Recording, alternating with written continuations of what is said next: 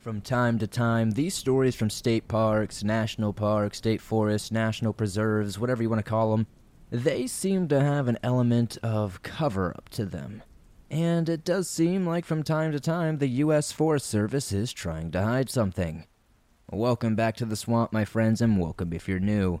Today, if you're feeling adventurous, we're going to get our way down into several different state, national, and provincial parks all across North America and share some downright creepy and allegedly true stories sent in by viewers just like you. If you have a story that you would like to share in a future episode, be sure to submit it at swampdweller.net or the email you can find in the description down below. Have you ever found yourself walking to the post office trying to drop off some packages when you are suddenly thrust into a mud puddle by a leaping elephant who decided that he wasn't going to wait for you to go by? As you're in the thrall of this muddy embankment you've been pushed into, you're suddenly thrust into a southern death match in this puddle with the local homeless alligator who has suddenly thought you were challenging him for his sunning spot. And at the end of the day, none of this would have happened if you had just been using ShipStation like Swamp Dweller has been saying for so long now. ShipStation is effortless. It integrates everywhere you sell online, including Amazon, Etsy, eBay, Shopify, and more. You can manage every order from one simple dashboard, automate routine shipping tasks, printing shipping labels, easily compare rates and delivery times to optimize every single shipment, and automate delivery notifications. With the best discounts in the industry, you'll never worry about paying for shipping again. You can get up to 84% off USPS and UPS rates, and if that's not enough, you can use my promo code to try ShipStation free for 2 months. That's 60 days. You can use promo code SWAMPED today at ShipStation.com.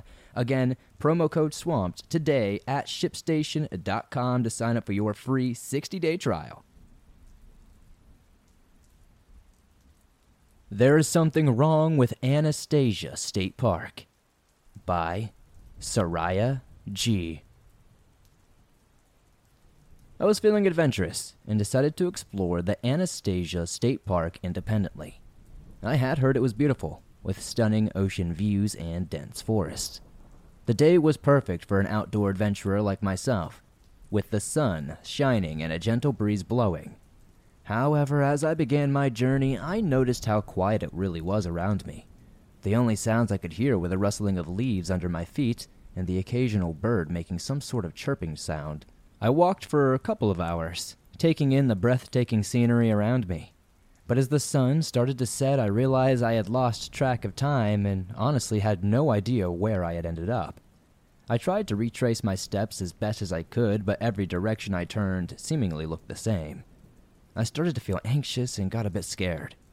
The forest had become dark and the silence had been peaceful earlier, but now it almost seemed deafening. The rustling of leaves now sounded like footsteps behind me. I tried my best to stay calm. I tried to call out for help, but my voice echoed through the trees without any response. Then, the forest darkness started to play tricks on my mind, and I could swear I saw movement out of the corner of my eye. My heart was racing, and I started to run, hoping to find my way back to civilization. But as I ran, the forest only seemed to get darker and more ominous. I could hear strange noises and whispers, but couldn't quite make out what they were saying. I stumbled upon an abandoned cabin after some time, and my relief was only short-lived as I noticed the door was slightly ajar. As I pushed the door open, the smell of decay filled my nostrils. I could see that the cabin had not been inhabited for quite some years, but I noticed fresh blood on the walls. I knew I had to leave, and I had to get out of there fast. I ran out of that cabin and into the darkness of the forest once more. I could hear the footsteps behind me again, and I knew that I was being pursued. I tripped and fell, and as I looked up, I saw the shadowy figure looming over me. The last thing I remember was the sound of my screams echoing through the forest as I was dragged away into the darkness. I woke up quite some hours later. I couldn't tell you how long it was, disoriented and completely confused in the woods and with no memory of how I got there or what happened. To this day, I have never returned to Anastasia State Park, and I don't think I ever will. It took me quite a few hours to finally figure out where I was during the daytime hours, and luckily, I was able to follow a trail of smoke from a local campfire, so eventually I did find help. I will never, ever return to that area though. The memory, it still haunts me at night, and I've learned to never underestimate the dangers of exploring unknown territories alone. But I really don't know what happened to me that night. Whatever that shadow was, I don't know.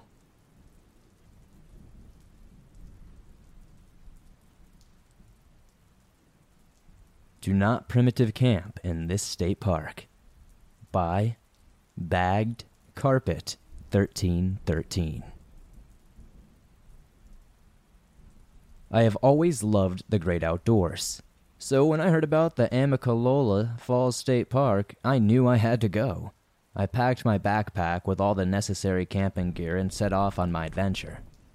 The park was vast and absolutely beautiful, with brushes of lush greenery and towering trees that seemed to touch the sky. As I hiked more profoundly into the park, I felt a sense of calm and tranquility come over me. The only sounds I could really hear were the rustling of leaves, birds chirping, and my own heartbeat.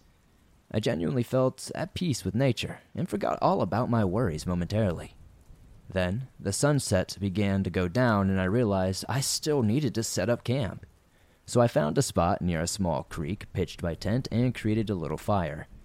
I sat by the fire enjoying the warmth and cooked myself a small dinner of canned soup. As the nighttime fell and the woods around me became darker and more ominous, the silence that had been peaceful earlier now seemed to be almost deafening and overpowering. The wind started to pick up, and the trees began to creak as if they were whispering secrets to each other. It was honestly some of the creepiest things I've ever heard, and I spent a lot of times out in the woods. I tried my absolute best to ignore the strange sense of unease creeping up on me. I settled into my tent, and I began to read a book for some time, trying to calm my nerves in any way as I could. But as the hours passed, I realized that I couldn't shake off that feeling that I was being watched by something or someone. I heard strange noises outside my tent, and my heart began to race. I began to hear footsteps approaching me, and I suddenly knew I wasn't alone. Now, I wouldn't have been that concerned if it were, multiple footsteps at a time, like a bear or an elk or whatever else might be out here, But the fact of the matter is these were bipedal, and they sounded very deliberate, like they knew exactly where I was and they were coming straight toward me. I honestly tried to stay calm and reasoned with myself that it could have just been an animal or just another hiker. But the fear was overwhelming, and it was dark by this point. I peeked through the opening of my tent, and a shadowy, tall figure was lurking in the darkness, hunched over. I couldn't determine who or what it was, but I knew it wasn't human after some time. The figure seemed to be getting closer and closer very slowly, and I felt like I was being trapped. I tried my best to scream out, but it was almost like my voice got caught in my throat.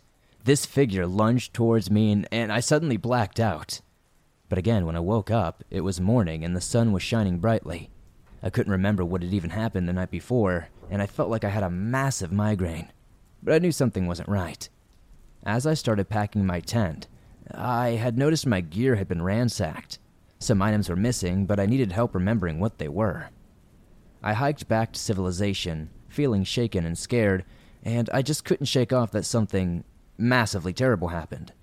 Obviously, after some time, I began slowly remembering everything that went on and that creature. But why didn't it kill me? Why did I just black out? And why did it seemingly just steal things from me?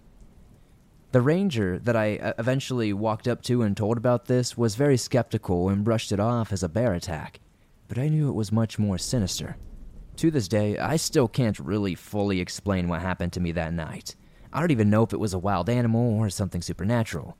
But one thing is for sure, I'll never go back to Amicalola Falls State Park ever again, and you're damn sure I will always go camping with a freaking firearm.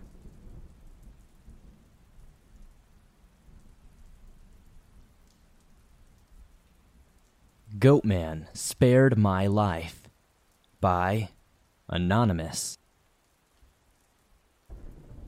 I honestly used to love to go jogging in my local state park.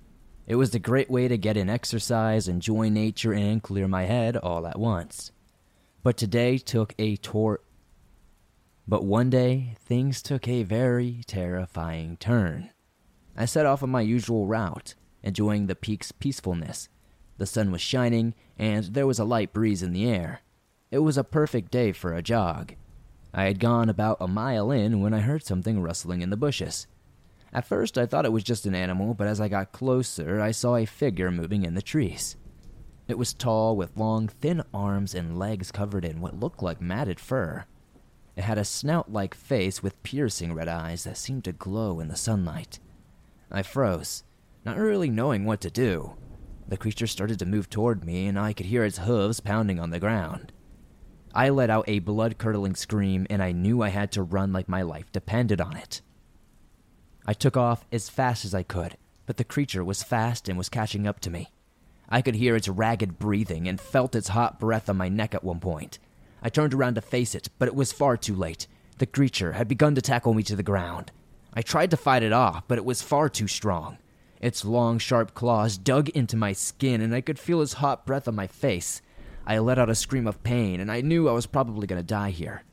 As I began to lay on the ground, helpless, the goat man creature towering over me, its razor-sharp claws inches from my face, its snout-like nose twitched as it sniffed me, its red eyes boring into mine. I could smell the stench of its breath, a mix of rotting meat and decaying vegetation. Its fur was matted and greasy, covered in dirt and leaves. I could feel the heat radiating from its body and the weight of it pressing down on me. I struggled to break free, but the goatman creature was just far too strong.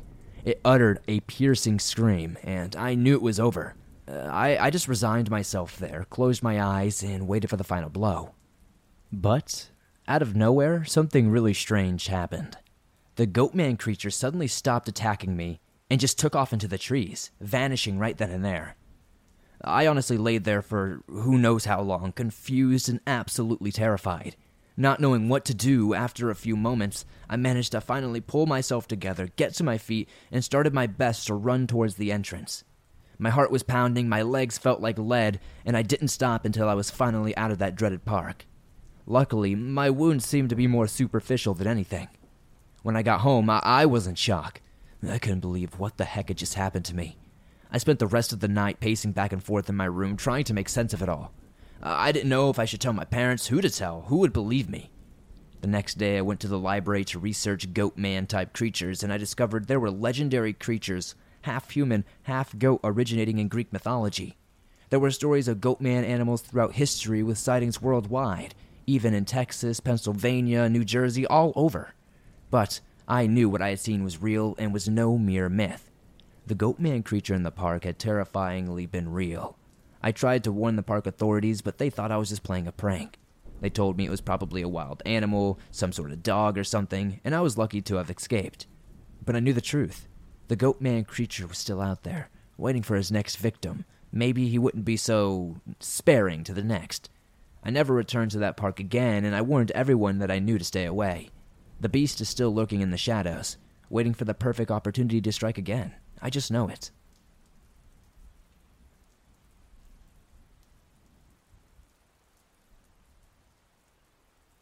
Why I Quit My Job as a Park Ranger by Turbo Baker 67. I've been a park ranger for over 15 years, and I've seen some pretty strange things in my time. But nothing could have prepared me for what I saw that night in the state park.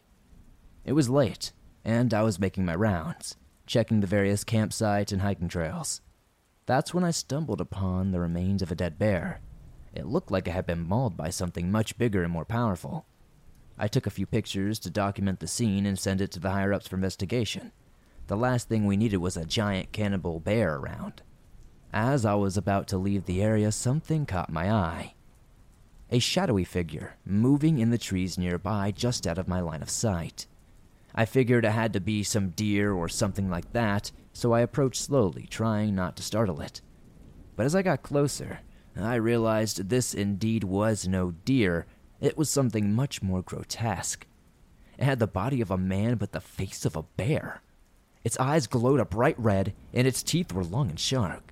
It was covered in thick, matted fur and smelled like death. I froze in terror as the creature began to growl and snarl. I knew I had to leave, but my legs just wouldn't carry me away. It was like they were rooted to that spot. That's when the creature charged at me. I tried to run, but it was far too fast. It tackled me to the ground, and I felt its hot breath on my face. I thought I was going to die right then and there. But as fast as it had attacked me, it ran into the woods, leaving me shaken and scared. I don't know why. As I tried to collect myself and the radio for backup, I couldn't help but feel like something was watching me. Like this thing wasn't actually gone, you know? The feeling of being followed just never left me, even as I drove away from that state park. I tried to shake it off as just my nerves, but something about the encounter with that creature had left a deep mark on me. Over the next few days, I dug into the park's history to find any records of strange sightings or reports of animals acting oddly. That's when I stumbled upon an old newspaper article from the mid-1950s. It talked about a group of loggers who had gone missing in the woods, never to be seen again. The article described how some loggers had reported seeing some strange creatures with a man's body and a bear's face in the woods before disappearing. I couldn't even believe what I was reading. Was it possible that the creature I had encountered was the same thing that had been reported all those years ago? Or maybe it was just one of his children or something. I knew I had to investigate further to figure this out. So I did return to that area where I had seen the creature, armed with a camera and a flashlight. I searched the woods for hours to find evidence of its existence. That's when I stumbled upon a cave. It was hidden behind a large boulder. I would have missed it if I hadn't paid more attention.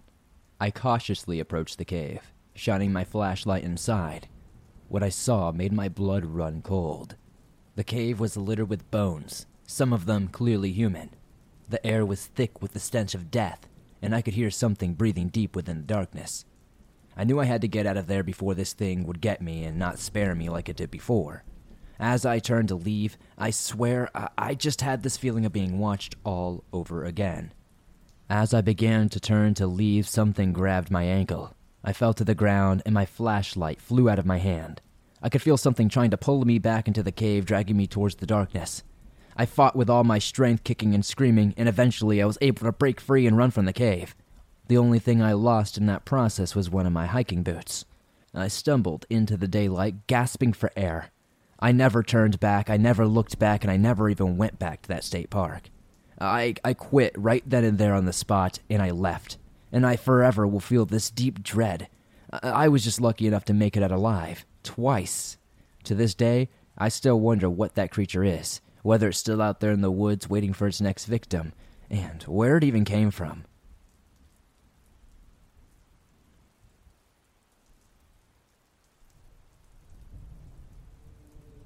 Hey Swamp, I hope this letter finds you well. It's your friend from Washington again. I can't thank you enough for reading my last letter. Seeing so many kind words of support and the request for an update mean more than you can imagine.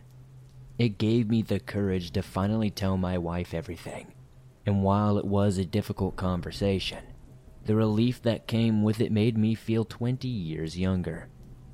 I'm sorry I can't use real names, but where the internet is concerned, there's really no such thing as too careful. Hopefully, I can make it up to the swamp with some new information. The first thing you should know is Amy resigned. I miss her, but I'm glad she's not in danger anymore. Do you remember how worried I was at the end of my last letter? For those who don't know, she had recurring nightmares, where she was reliving her encounter with the creature. At first it was the same, but when the monster should have disappeared, it turned to face her. It even began walking towards her, getting a little closer each night until it was only a few feet away. The nightmare she had next was so bad, her wife told Rick to trash everything left in her locker because she was not coming for it. There wasn't much there, just some pictures and a few basics, but it felt wrong to throw them away. I drove to Amy's after work, expecting to leave her box by the door. But when I got out of the car, her wife was waving to me. "Thanks for going through the trouble. Can you stay for some coffee?" she asked, already leading me inside. The nightmare that finally made Amy quit gives me chills to write. This time, she was face to face with the creature, its mouth inches from her own, and it began whistling a sad, eerie tune she could not identify. The sound made her feel safe and calm, but after waking, she realized it was more like hypnosis. Is it an extension of the monster's abilities or the result of psychological trauma? Yes, she said the eyes looked the same as what we saw on camera, but I had previously described the eye I saw. It's easy for our minds to warp images into what we expect to see. I've spent an unhealthy amount of time fixated on this, and I'm fairly comfortable with my personal conclusion. Though, please keep in mind this is purely my theory. The night she saw the creature standing over that little girl, her brain realized an important detail, and the nightmares were its way of relaying that information. Now that it has, it's finished. Those whistles seem to have a literal hypnotic effect. But if that's true, who knows if it can hold sway over our dreams? I admit, my judgment is biased. I hate thinking the creature could appear in my dreams, or that it could potentially regain control over my friends. We didn't have anyone to cover for Amy the first night, so Ranger Rick himself partnered with me for the shift. I don't think he's a bad guy. I was admittedly spiteful about the withheld information, but now that I understand more about what he does, it's hard to blame him. He's following orders, just like me. He needs a paycheck, just like me. The problems we have at night are also happening during the day. It's not like they're walking around in sunshine and daisies while we're fighting monsters in the dark. The guests are also much more active during their shift, which makes it much harder to keep track of people in their territory. Apparently this kind of stuff has been happening for as long as anyone remembers, but never so blatantly as what we've been experiencing recently. The last few months specifically are making Rick's mysterious bosses quite nervous, and frankly, the way he refers to them as management makes me quite nervous. Okay, maybe it doesn't sound as sinister when you read it, but it sounds something very Men in Black-y, something with conspiratorial inflection, if you get what I mean. Normally, there are entire decades where literally nothing happens. Then, they'll have a cluster of disappearances and accidents for a few months. The cycle was always the same, until now. This time it's not stopping, and no one knows what to do. Even Rick isn't sure if management knows what the creature actually is. But the Rangers call it the Whistler. Fair enough, I suppose. Most of the stories he shared were the same, but none was more particularly chilling than the one that took place his rookie year, in the 1990s, when he was responding to reports of black bears near the lodges. Back then, there were only a few cabins on each side of the lake. When this incident took place, one was occupied by a family of 5, and a young couple was staying on the opposite bank. The order came at the end of a dark, drizzly day, and the real storm was due to start any minute. There hadn't been a Whistler sighting in 8 years, and nothing about this report raised any flags when the senior rangers passed it off to Rick.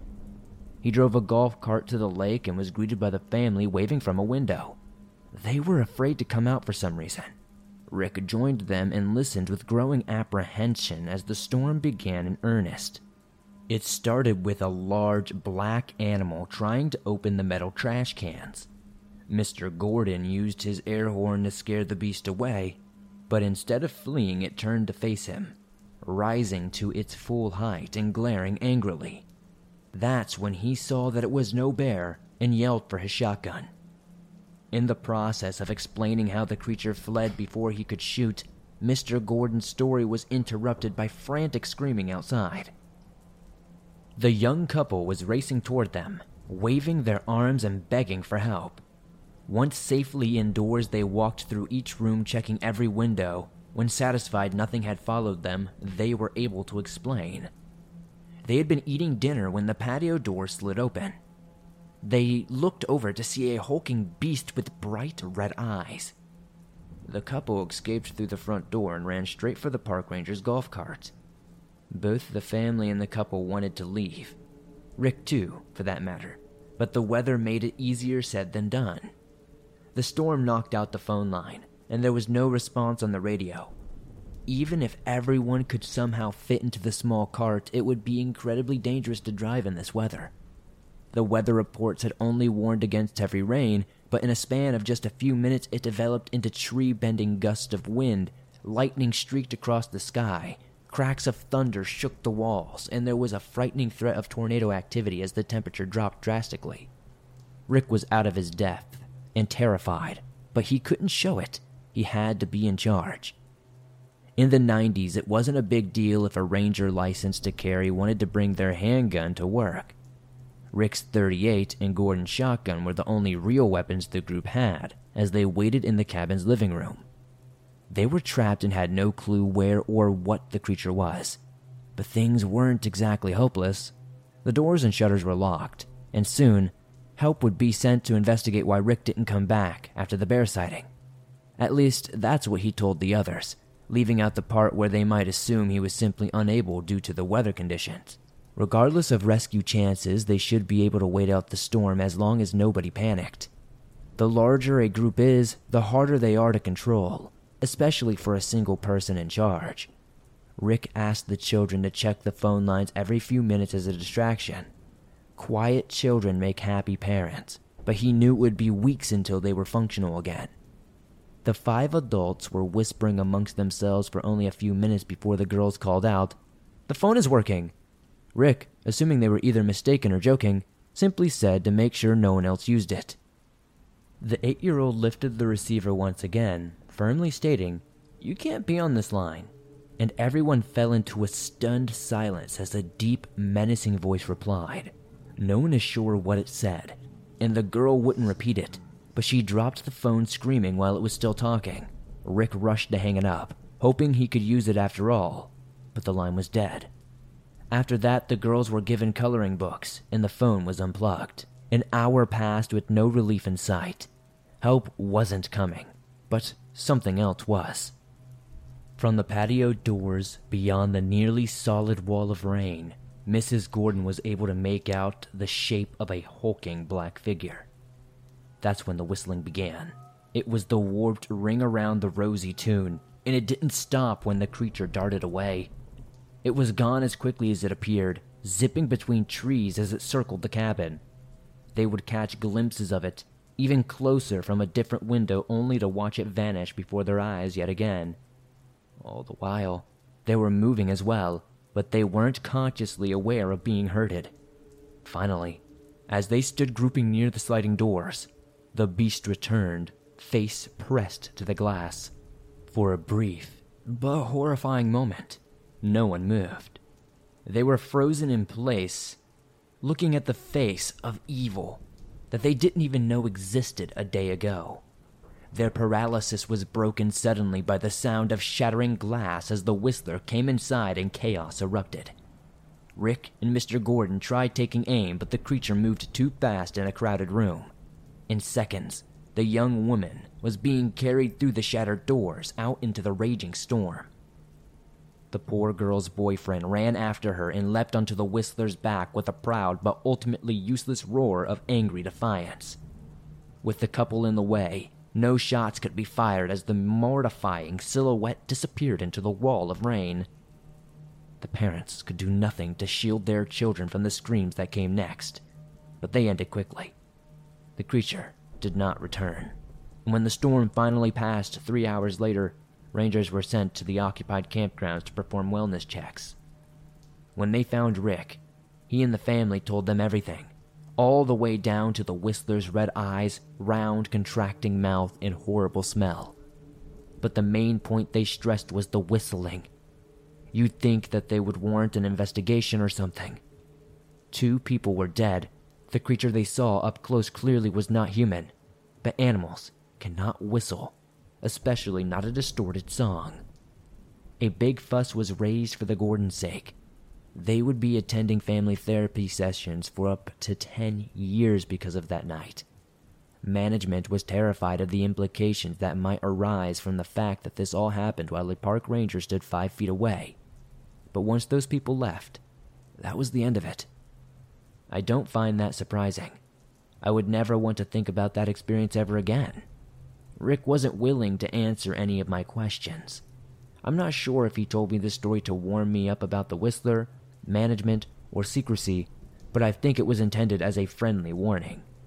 Who knows what I could have learned if I would have taken longer to replace Amy. From that night alone, I also heard a dozen examples of hikers being stalked on the trails and campers being tormented in the night. One story even sounded like the couples from Mississippi, the ones who basically played red light green light with the invisible thing. But none of the other stories came close to that one on the lake.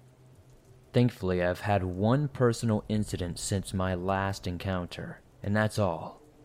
It happened to me and my new partner in the damn fog yesterday. Chris had to drop out of college to help care for his sick mother. He and his sister are doing their best, but he needs to get the hell away from the park before the choice is taken away from him.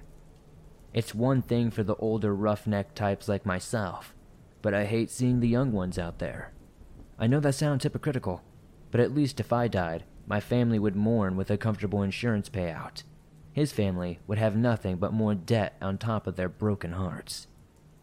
I tried to warn Chris delicately at first, but nightmares and whistling didn't faze him, nor did Tyler's memorialized Facebook page. Nothing got through to this kid, so I decided to let nature take its course. Most of us learned the hard way, but I didn't expect him to get thrown straight into the deep end. 5 of our bigger lodges are rented out to families for their reunions and bigger events. They arrived over the weekend and planned to stay for 10 days, but who knows what they'll do now. After breakfast, a husband and wife left for a day of hiking. Though they didn't have a specific route or destination in mind, Jared, the husband, simply told his brothers they would be back from exploring by dinner time. Both were experienced hikers who loved to go camping and hiking and doing all kinds of mountain climbing in their spare time. There was no doubt that they were already dead. When the sun had fully set and the couple's food was hours cold, the family began to worry in earnest. As Chris and I passed by on patrol, all 5 cabins were lit up. In the windows, we saw multiple people pacing on their phones while teenagers hauled flashlights and various supplies out to a dozen men who were hunched over park maps. Our radio crackled to life at the same time the family noticed us. We were told to wait with them at the lodges. Search and rescue was on the way, and they didn't want to lose anyone else, which is understandable, but difficult to manage. We stood in front of nearly 40 people and said, "You can't go looking for your family members because your scents will confuse the dogs." Because we couldn't say, "They're already dead, but we'd rather perform fake searches than admit the truth." Of course, that was far too easy for a night at the park. The whole bunch reluctantly agreed to stay near the cabins except for the ones who were already gone. Jared's 2 brothers set off 15 minutes before we arrived, and now 3 more wanted to bring those guys back. That didn't leave much wiggle room for our options. We had to find those brothers or the other 3 would be sneaking off under our noses. There are 5 trails in that area. 4 are very easy and used to navigate the park, and the other one is for people who specifically want the full hiking experience. Since the missing couple were avid hikers, the brother chose to start there, which, yes, it was obviously the logical conclusion, but I couldn't help feeling a strong resentment toward them as our flashlights illuminated the rocky, uneven terrain. We set a fast pace, probably too fast, but I hoped the men were stopping periodically to search for tracks and call out the couple's names. If they had, we would have found them relatively fast. 30 minutes later, that theory was dead and we were on a split path. Chris wanted to split up. Rookies, am I right? But I shut that shit down fast. We took a closer look at the trail, and there were tracks on the left side that looked fresh. Well, when compared to the other side. I'm not very good at that sort of thing, but I happened to be right on this occasion. We walked for another 5 minutes before beginning to hear faint voices in the distance. Soon, we could understand their words. They were calling for Jared and Emily. It was the brothers. We had been ready to collapse after the ridiculous pace we kept, but finding them gave us a second wind. I shouted their names as we ran, and almost didn't notice the wisp of fog at our feet. My heart dropped into the stomach, like a lead weight, and I came to a dead stop, grabbing Chris as I did so. We fell to the ground in a tangle, but it didn't matter. I ignored him, continuing calling for the brothers while struggling back to my feet. The rookie didn't understand what was happening, but he followed me in silence as I crept around the next curve and saw huge clouds of pouring white fog enveloping the trees. Roughly 20 feet ahead, the brothers were standing half shrouded in it already. In my desperation to get them away, I said something horribly misleading. "We have very important news about your brother. Please come with us." I screamed so loud my voice cracked. The shadowy figures turned their heads and my eyes filled with tears of relief when they began walking towards us, away from the goddamn fog. Before they reached us, though, I began walking back. I had to keep us moving, so we wouldn't stop and miss anything. We couldn't stop and discuss. We had to keep going. I didn't plan to stop until we were indoors, but not long after passing where the road split, the brothers didn't leave me much of a choice. They refused to go any further without an explanation. No matter how desperate I was to get them away from there, I just couldn't bring myself to keep their hopes any higher. "When your mother needs you" didn't work. I tried. They were spotted near one of the mountain trails a few hours ago. That one did the trick. They resumed walking, and I happily did the same. Then Chris opened his mouth, and I've never wanted to punch someone so badly in my entire life. "You fellas go ahead. I'm going to make sure Mrs. Robinson didn't get lost in this fog." He ran off, ignoring every word I said as he went. "Who the hell is Mrs. Robinson?" you may ask. Oh, she's the imaginary lady we need to check on when a particularly chatty guest doesn't want to let us go. We don't do it often, but you gotta remember we're working night shifts, and if somebody is holding us for a random 30-minute conversation at 3 a.m., you can bet it's a freaking weird one. Hell, some of them would probably fit in on this channel, but I'm not trying to drag you guys along on a tangent. The point is, I couldn't let the fool run off alone, so I had to send the brothers ahead and chase after him. One of the first things I ever said to you guys, we're just regular people, and that certainly hasn't changed. I followed my partner because he was in danger, and I couldn't leave him behind. That being said, I couldn't walk into that fog either. I stopped before reaching the low, wispy edges that fanned out around the wall. I begged him to turn back. The last speck of his silhouette was fading, and I knew he was gone forever the moment it did. Then, there was a low, monstrous growl that felt like the sound itself was wind, blowing beneath my skin and through my bones. Tears were already falling down my cheeks as I thought of his sick mother and how his sister would be all alone. The tiny speck of Chris that was left in my peripherals. Chris was magnified through my blurry vision, and even as it continued growing, I thought nothing of it until the screaming began. It wasn't a death wail. It was the terrified scream of a man who saw something absolutely horrible, and it made me smile. Soon Chris will be beyond that wall, still screaming, and the utter look of relief that crossed his face upon seeing me made him look 6 years old. However, briefly, it was gone in the same instant, replaced by guilt and shame. He almost fell while trying to look back, and only then did I realize the big question. The one you guys are probably going to ask immediately. Is something chasing him? No, it wasn't. Not this time, but he might not be so lucky next time. Or me either, for that matter. We radioed the others that we were heading back, and Chris stared at his feet while trying to explain he would never ever have forgiven himself if they turned those brothers away. And it cost the hikers their own lives. I already knew that. That's why we all pull stupid stunts in the beginning. But I wanted to know what happened in the fog. He only intended to walk straight for a few minutes, but it was less than 60 seconds when the ground suddenly disappeared along with everything below his knees. The fog was too thick to even see his outstretched hand, and that was enough to make him turn back, except as he did, something heavy suddenly ran several steps toward him. Chris jumped, spinning around as he searched for the source, but there was only fog everywhere he looked. Even worse, he lost his sense of direction and had no clue which way he had originally been facing. Scared of going the wrong way, he stood in place and called to me, but I never heard him. While listening for a response, he took a few steps forward and noticed it was slightly easier to see. Wanting to be out of the fog more than anything, he went a little further until the ground was visible again. That's when he heard a crunching sound, like a dog with a bone, and the occasional meaty rip. That's when he saw it.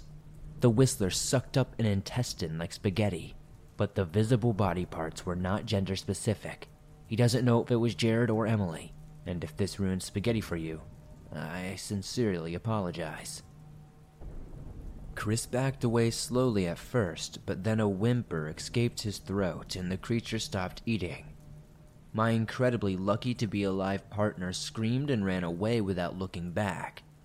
It was nothing short of a miracle that he happened to run in the right direction. I don't understand why we could not hear each other's screams in the beginning, but we could at the end. Of course, I don't understand most of this stuff, but some things make even less sense than usual. Eventually, we passed the search and rescue teams on their way to secure the fog with their fancy automatic rifles. I bet the family didn't see it. The wall didn't begin to disperse until dawn, and by then there wasn't even blood left in the grass. The family extended their stay indefinitely while the search continues, but Chris and I are being moved as far away as possible so we won't be tempted to answer any of the guests' persistent questions. I'm not complaining. Even if I tried to warn them, they wouldn't believe me. People like that would go straight to my boss claiming I tried to scare them away or something equally ridiculous. It's safer and easier to avoid the spotlight. Well, that's all I have for now. I'm sorry there isn't more, but I didn't want to wait any longer to send this in. As much as I love writing to you, I won't be heartbroken if things are slow for a while. It might be cool to research other past incidents. Maybe I could map the events on a timeline to see if any unusual patterns or connections emerge. Anyway, thanks again, everyone. You guys have really made this whole situation bearable. Sometimes, I wonder how many other people had their sanity saved by this channel. One of the other stories described it as coming home to a big house full of your friends, and that's exactly what it feels like for me.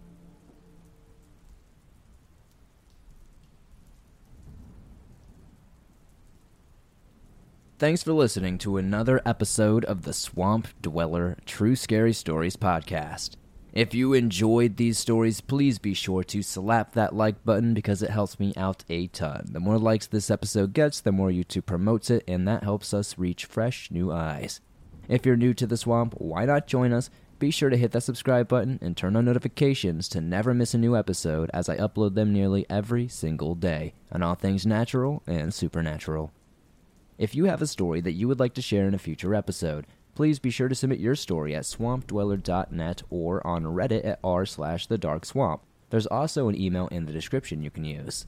If you're on the go but don't have YouTube Premium but still want to download and listen to your favorite Swamp Dweller scary stories no matter where you are, you can download them absolutely free from Spotify, Apple Podcast, Google Podcast, and pretty much anywhere else you find your favorite podcast online. If you're listening on Apple or Spotify, please be sure to give us a 5-star rating over there as it helps us grow in those platforms and it's very much appreciated. Don't forget to join me on Facebook, Instagram, Twitter, all the good social medias. I'm pretty much everywhere, and I'll see you all soon with another creepy episode.